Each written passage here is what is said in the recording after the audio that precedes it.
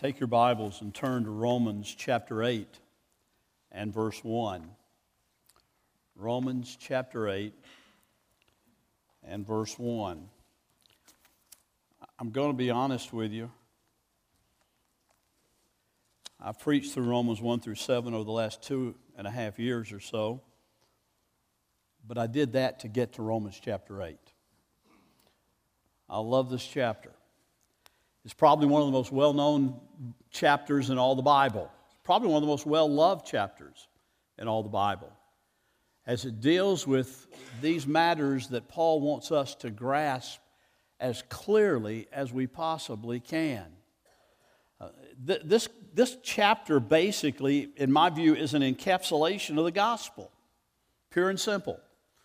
Derek Thomas, an Englishman, one of my favorite writers, Derek Thomas wrote a book on this, a whole book on the 8th chapter, and he entitled it, "The Gospel Brings Us All the Way Home." And that's exactly what Paul is wanting to show us here in these particular verses in this chapter. It's a beautiful chapter. It's a lengthy chapter. It's going to seem like a far lengthier chapter by the time we get through with it. We're going to spend a lot of time in Romans chapter 8. Today we're going to spend a lot of time, and next Sunday we're going to spend a lot of time in Romans chapter 8, verse 1, and probably won't get any further than that for the next 2 weeks. It's that rich. It's that important. We know that the Apostle Paul, and I thought Todd was going to just preach my sermon in his prayer. He got started on Romans 8:1. I thought he's going to keep going. I know he is. He wants to preach it as bad as I do. But in chapter 7, which we have just come out of, and you've had the struggle of the Apostle Paul finding himself doing the things he knows he should not do and not doing the things he knows he should do. And his focus was on the role and the purpose of the law. And all through Romans chapter 7, Paul was trying to delineate and trying to lay out what is the work and the purpose of the law, especially in the life of the believer. And he showed that the law is basically there to show us that we can't do anything in our own strength. And we find ourselves struggling because of that. But if Paul's preoccupation in chapter 7 was on the law, his preoccupation in chapter 8 is on the work of the Spirit, the work of the Holy Spirit. As a matter of fact, the Christian life, Paul is going to show us, is essentially life in the Spirit of God. That is to say, life which is animated, sustained, directed, and enriched by the Holy Spirit.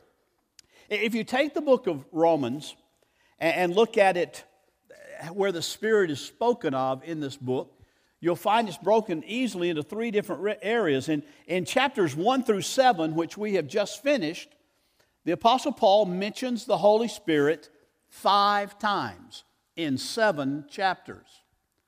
After we get out of Romans chapter 8 and we move into chapters 9 through 16, the Apostle Paul is going to do a little more on that. He's going to mention the Holy Spirit 8 times in chapters 9 through 16. But in chapter 8, the Holy Spirit suddenly burst on the scene 21 times in this one chapter. I think that means the Apostle Paul wants us to pay close attention, and I think God wants us to pay close attention to the work of the Holy Spirit in our lives, where that life comes from. I love that song that the choir sang and that I forced you to sing the chorus to, because it expresses, I believe in God the Father, I believe in God the Son, I believe in the Holy Spirit who gives us life, who brings life to us, that was accomplished on the cross at Calvary. And the Holy Spirit is something that we Baptists sadly don't give enough credit to, if you will. I even hear a lot of Baptists sometimes. Well, I hear a lot of people that aren't Baptists too, but a lot of people. But I hang around Baptists more, so I hear it more in Baptist circles. I hear them referring to the Holy Spirit as, the Holy Spirit, it did such and such. And they refer to the Holy Spirit almost as like some kind of inanimate object. It did this, it did that. It's not an it, it's a he. He's the third person of the Godhead. He is a personal being. And Paul is saying, pay close attention to that in chapter 8. He's not downplaying the fact that God is our Father who created all things and who rules over all His world. He's dealt with that clearly and who calls us to holiness. He's dealt with that clearly in chapters 1 through 7. He's not at all downplaying the fact that Jesus Christ, the Son, went to Calvary in our place and hung there for our sins as our substitute. Not downplaying that at all. But he's saying, listen, what the Father planned and purposed and what Jesus accomplished on the cross is now applied in my life and in your life by the work of the Holy Spirit. And don't miss that. Paul says, don't miss that. It's far, far too critical. But in handling the work of the Holy Spirit in chapter 8, in talking about this topic, the apostle relates it to one other thing that's just kind of the overarching theme, if you will, of chapter 8, beside the Spirit being mentioned so often, and that is the theme of the absolute security of the children of God.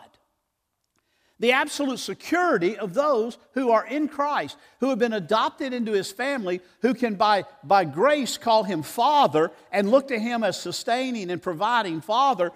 Paul wants us to see that those who are in Christ are absolutely and totally secure.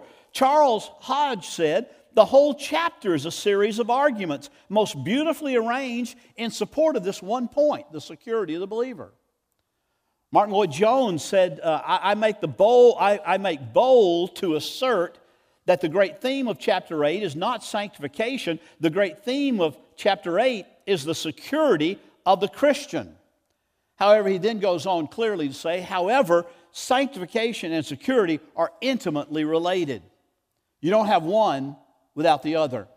If there's no sanctification, there was no justification. And if there's no sanctification, there's no security. There's only insecurity in that way. I titled this sermon, Really? Is that true? Hear verse 1 of chapter 8. There is therefore now no condemnation for those who are in Christ Jesus.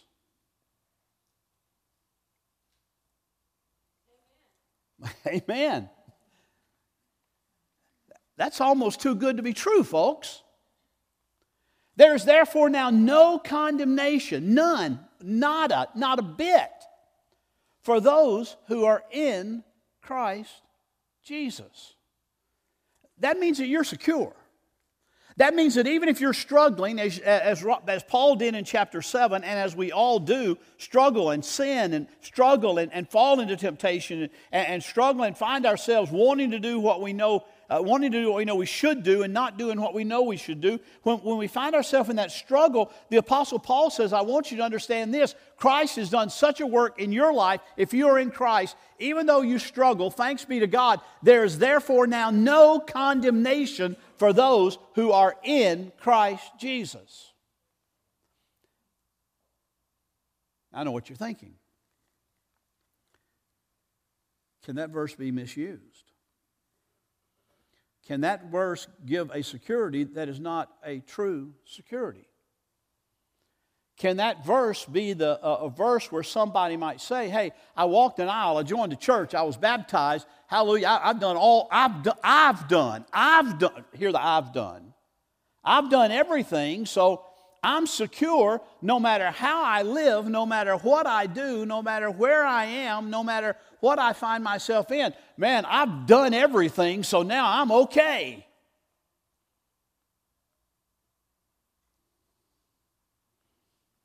If you try to use it as an excuse like that, you are misusing the Holy Scripture.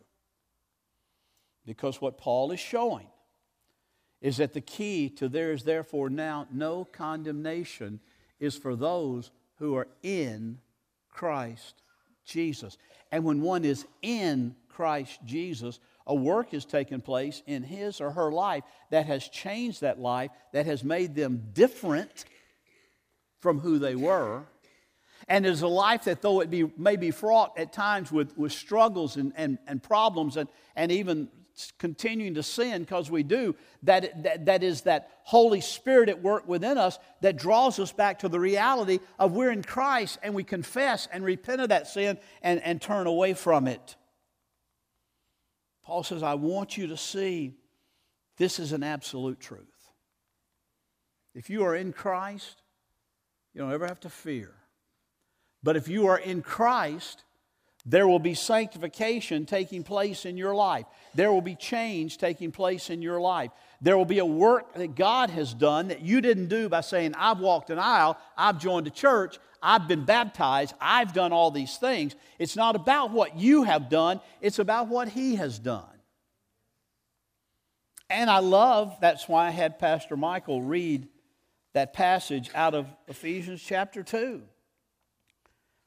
It says, don't you know you were dead in your trespasses and sins? You once walked there. You once walked according to the course of this world, following the prince of the power of the air. That, by the way, is Satan. The spirit that is now at work in the sons of disobedience, among whom we all once lived in the passions of our flesh, carrying out the desires of the body and the mind, and were by nature children of wrath like the rest of mankind. But God, being rich in mercy, but God. I often say, you've heard me say, probably tired of hearing me say, but you've all heard me say, perhaps the most important word in the Bible is but. You are dead in your trespasses and sin. You're walking according to the course of this world, walking according to the will of the prince of darkness in this world. You are doing all those things, but God. Lloyd Jones, by the way, spent 10 or 11 weeks on but God. I won't do that because I'm not in Ephesians. But God, being rich in mercy. But God, being rich in mercy because of the great love in which He loved us, even when we were dead in our trespasses, He made us alive together with Christ. By grace you have been saved. And raised up with Him. And He seated us with Him in the heavenly places in Christ Jesus.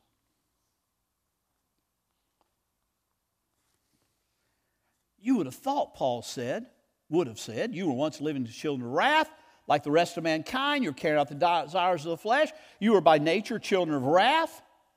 But you got baptized. But you joined a church. But you made a decision. But that's not where he goes. Now understand this. When the but God, being rich in mercy, gives you life, when you were dead in your trespasses and sins, and He made you alive together with Christ, when that happens, I do believe you make a decision for Christ. You walk an aisle, you join a church, you are baptized. All those things are realities that confess to the fact that that God through Christ has done a work in your life. Those are all important things, folks. They're just not where you find your security. They're not what guarantees you a walk with Christ. That security is found in being in Christ Jesus. And that's what Paul is saying here. There's therefore no condemnation for those who are in Christ Jesus. We try to do all these religious things. And by the way, next week we'll do a comparison. What's the difference in Christianity and religion? What's the difference in being in Christ and just being a religious person? We'll contrast those next week as we look at this chapter. It's an important chapter, but important verse rather. But there's a difference in being in Christ and being religious. And Paul is wanting us to see that so clearly.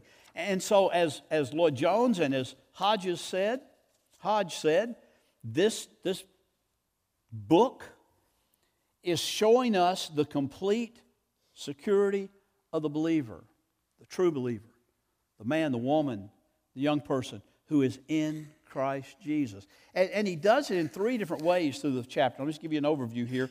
I should have done this first, but just see this overview here because it's very clear. Paul makes clear in verses 1 through 17,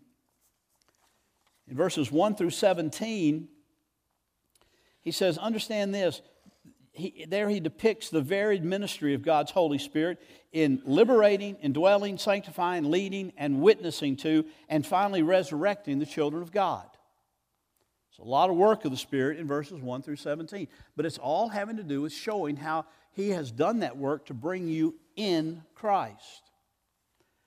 Then the second section is verses 18 through 27, and that's where it's portrayed that the future glory of God's children exist. The future glory of God. For I consider the sufferings of this present age are not worthy to be compared with the glory that is to be revealed in us. Listen, God did all this work, and He's doing that to prepare you for the glory that is yet to come. In that final freedom where literally the whole creation will share in it, not just you and me. Somebody asked me one time on that, does that mean at that point my dog gets saved? I'm not going to go there. And then in the third part, starting in verse 28, which is the verse that everybody knows and quotes most of it, or part of it anyway. But in verse 28, the Apostle Paul is going to emphasize the steadfastness of God's love as He works all things for good to those who love Him and are called according to His purpose. And He promises that nothing will ever be allowed to separate us from His love. It's amazing, if you look at this book, look at this chapter, that the Apostle's perspective literally is mind-blowing. It stretches our minds to the limit. Because in chapter 8, verse 1, he begins with no condemnation. There's therefore now no condemnation for those who are in Christ. And then in verse 39, he says, nothing of height, depth, nor anything else in all creation will be able to separate us from the love of God who is in Christ Jesus our Lord. So he begins with no condemnation. He ends this chapter with no separation. As though something could, Jesus said that. Remember in John, He said, if you're in me, then you are in me, and I'm in my Father's hand, and you're in my Father's hand, and no one, nothing, anything, anywhere, at any time can snatch you out of the Father's hand. No separation. No pulling you out. But this is what Paul wants us to see. In verse 1, we see the first blessing of salvation. The first blessing of our justification. The first blessing of God doing a work in our life. And the first blessing of salvation is simply expressed in the words, no condemnation, which are equivalent to the phrase that he used earlier, justification. Our justification places us in a place of no condemnation. Our justification, being declared just in the presence of God, says now you can stand secure. He said that in chapter 5. We rejoice in this justification which we now stand in His grace and stand secure in His grace. The opening statements of Romans 5 and Romans 8 complement each other, bringing that positive declaration that since we've been justified through faith, we have peace with God through our Lord Jesus Christ. And chapter 8 that says, therefore, there's now no condemnation. Because we have peace with God, there's no condemnation. You follow that? It's very important to follow. It's very important to understand. Because quite honestly, a lot of Christians struggle with what it says in chapter 7 because they don't understand what he's saying in chapter 8, verse 1. They struggle with that. Why? Why could we say we stand before God not condemned when just yesterday or just this morning or just 3 minutes ago we sinned? I mean, we know from Scripture that God hates all sin. There's no exception. He hates sin of gossip as much as He hates sin of adultery. He hates the sin of tattling just as much as He hates the sin of drunkenness. I mean, you can go on and on and on. The sins are there. They're multitudinous throughout the Scripture. But the truth is, God hates them all. And so if we have knowingly, and we know that we have sinned just moments ago or just hours ago, or just yesterday, how come God doesn't say, Haynes, until you get that straightened out, you are condemned. Now, some will tell you that. Some will say, oh, this no condemnation stuff gives you a license to sin, and you just go out and say, whew, this is fun. I'll just sin all I want to because Paul's already dealt with. Are we to say that since where sin abounds, then God's grace abounds all the more? That's an absolute reality. So are we just to say, let's just go sin so we can get more grace? And Paul said, heavens, no. Heaven forbid. That's ridiculous. But he is saying that if you are in Christ, even when you sin, that sin does not condemn you. How can that happen? Well, he's going to make that clear, and we'll see it more clearly next week. He's going to make that clear in verse 3. Because our not being condemned is due to God's action of condemning our sin in Christ. Verse 3 says, for God has done what the law, weakened by the flesh, could not do by sending his own Son in the likeness of sinful flesh, and for sin he condemned sin in the flesh. So he can say,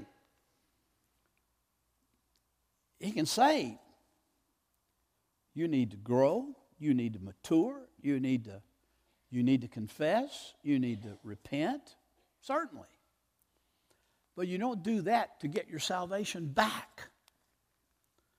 Think of David, King David, with Bathsheba and Uriah and all of that went on around that.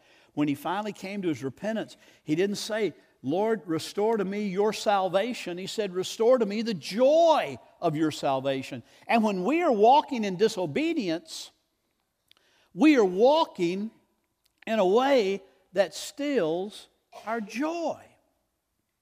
It robs our joy, takes it away. Because the Holy Spirit is there within us, Paul is going to teach us. And when we sin, the Holy Spirit is basically, we like to think he's whispering in our ear, but I kind of like to think he's saying, are you out of your mind? I kind of like to think he's shouting and saying, this is not what you're called to. This is not what you're about. This is not what your new life is. Repent. The Holy Spirit says that. The preacher doesn't have to.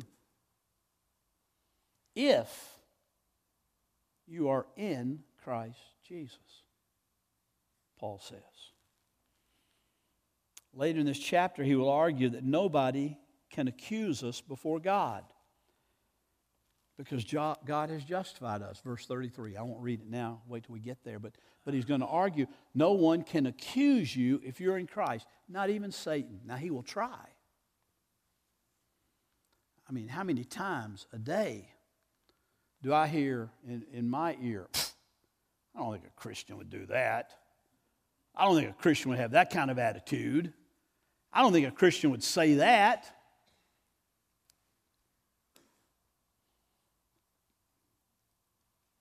And on the other side, the Holy Spirit saying, he's right, but you know what? That's forgiven. You don't have to resave yourself. You can't save yourself. You can't resave yourself. But God, being rich in mercy because of his great love that he's shown toward us, has made us alive with him in Christ. By grace, you have been saved. And that of yourself. Then he's going to say not only can nobody accuse you, but he's going to say later in verse 34 that nobody can condemn you. Why? Because Christ died in your place, and that has been applied by his Holy Spirit to your life.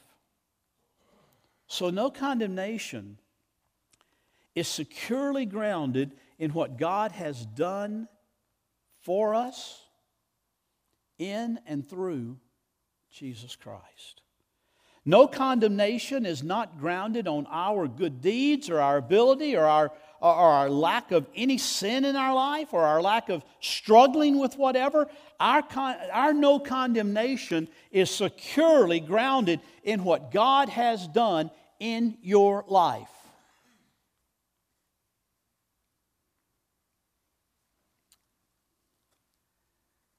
But don't miss this.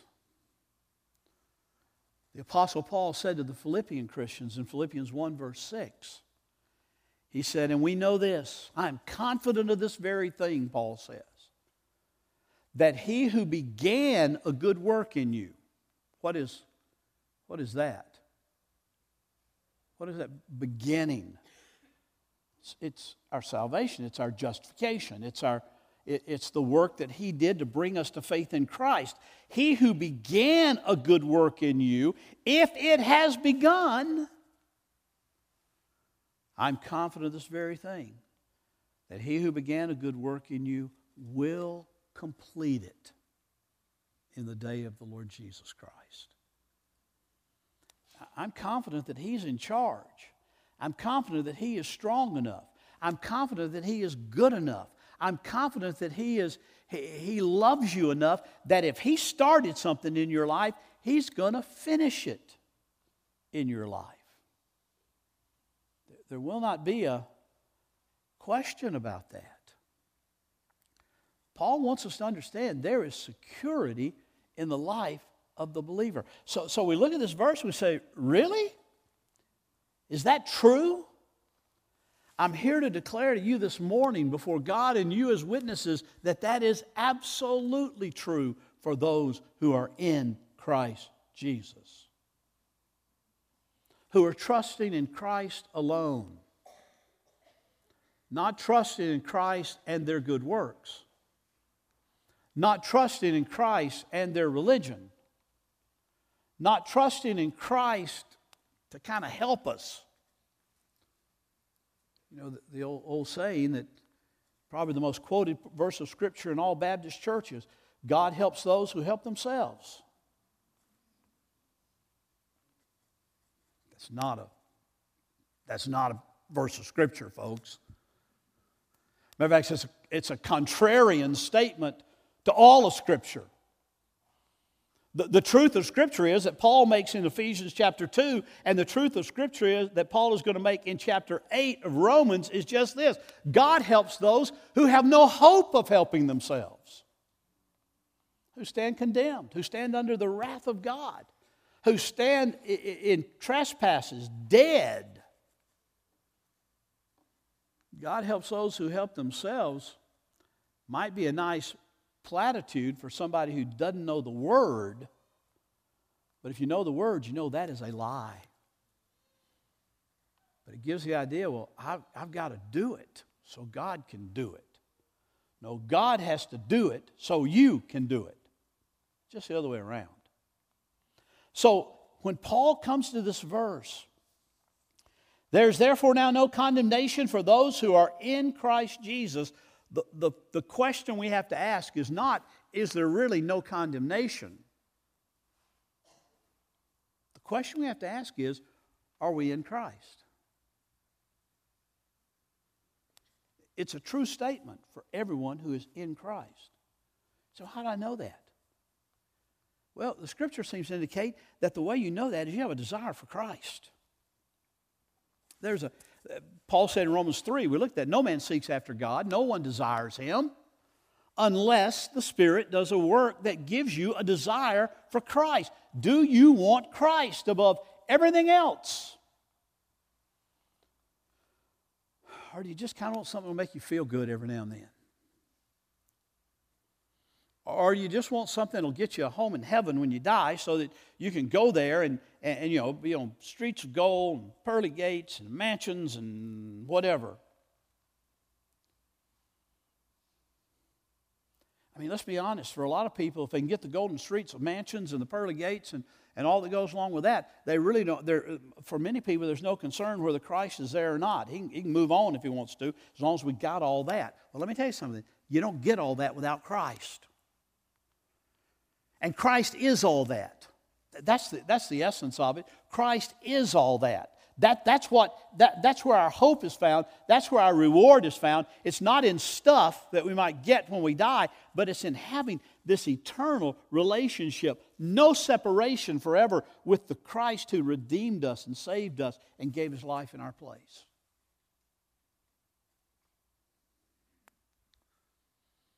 Apostle Paul said later on in this book of Romans, I'm going to go ahead and preach the whole thing today and we'll just quit. He said, if anyone confesses with their mouth that Jesus is Lord and believes in their heart that God raised him from the dead, they shall be saved. Why? Because no man can confess Christ as Lord except by the Spirit of God. No man can confess that. No man can walk in that. No man can truly believe that, confess in his heart that Christ is Lord, not Savior, Paul said, but Lord of my life. And believe in their heart that God raised him from the dead. The resurrection is true. The resurrection validates the cross. The resurrection validates everything Jesus said, who he was. So that's why the resurrection, some people have a problem saying, well, you got to believe in the resurrection to be saved. Yeah, according to Scripture, you do. But I thought Thomas Jefferson cut that out of the Bible. Well, he tried to, but it didn't work. Yeah, supernatural God does supernatural things to show us the supernatural power of the gospel, and it's the supernatural that gets you in Christ, not yourself. But I think I'm a pretty good guy. Surely God likes pretty good guys and gals, women, men. I'm going to get in trouble here with slang terms there. I'm sorry. We're living a dangerous day. God loves men and women who are good. God loves men and women who are in Christ with an inseparable love. God, there's a general love of God for all people, of course. For God so loved the world.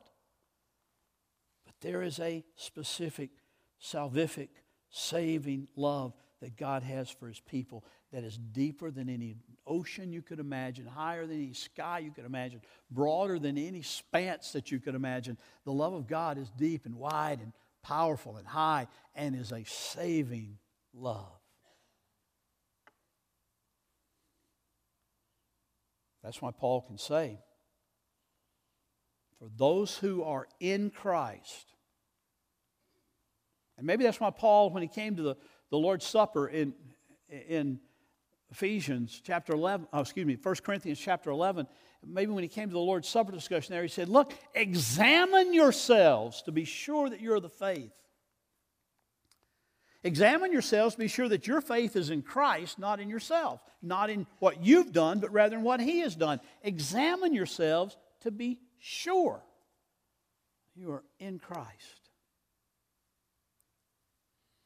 Because for those who are in Christ, there is therefore now no condemnation.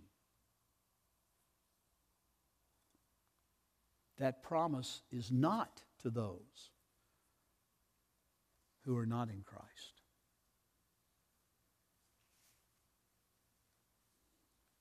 Let's pray.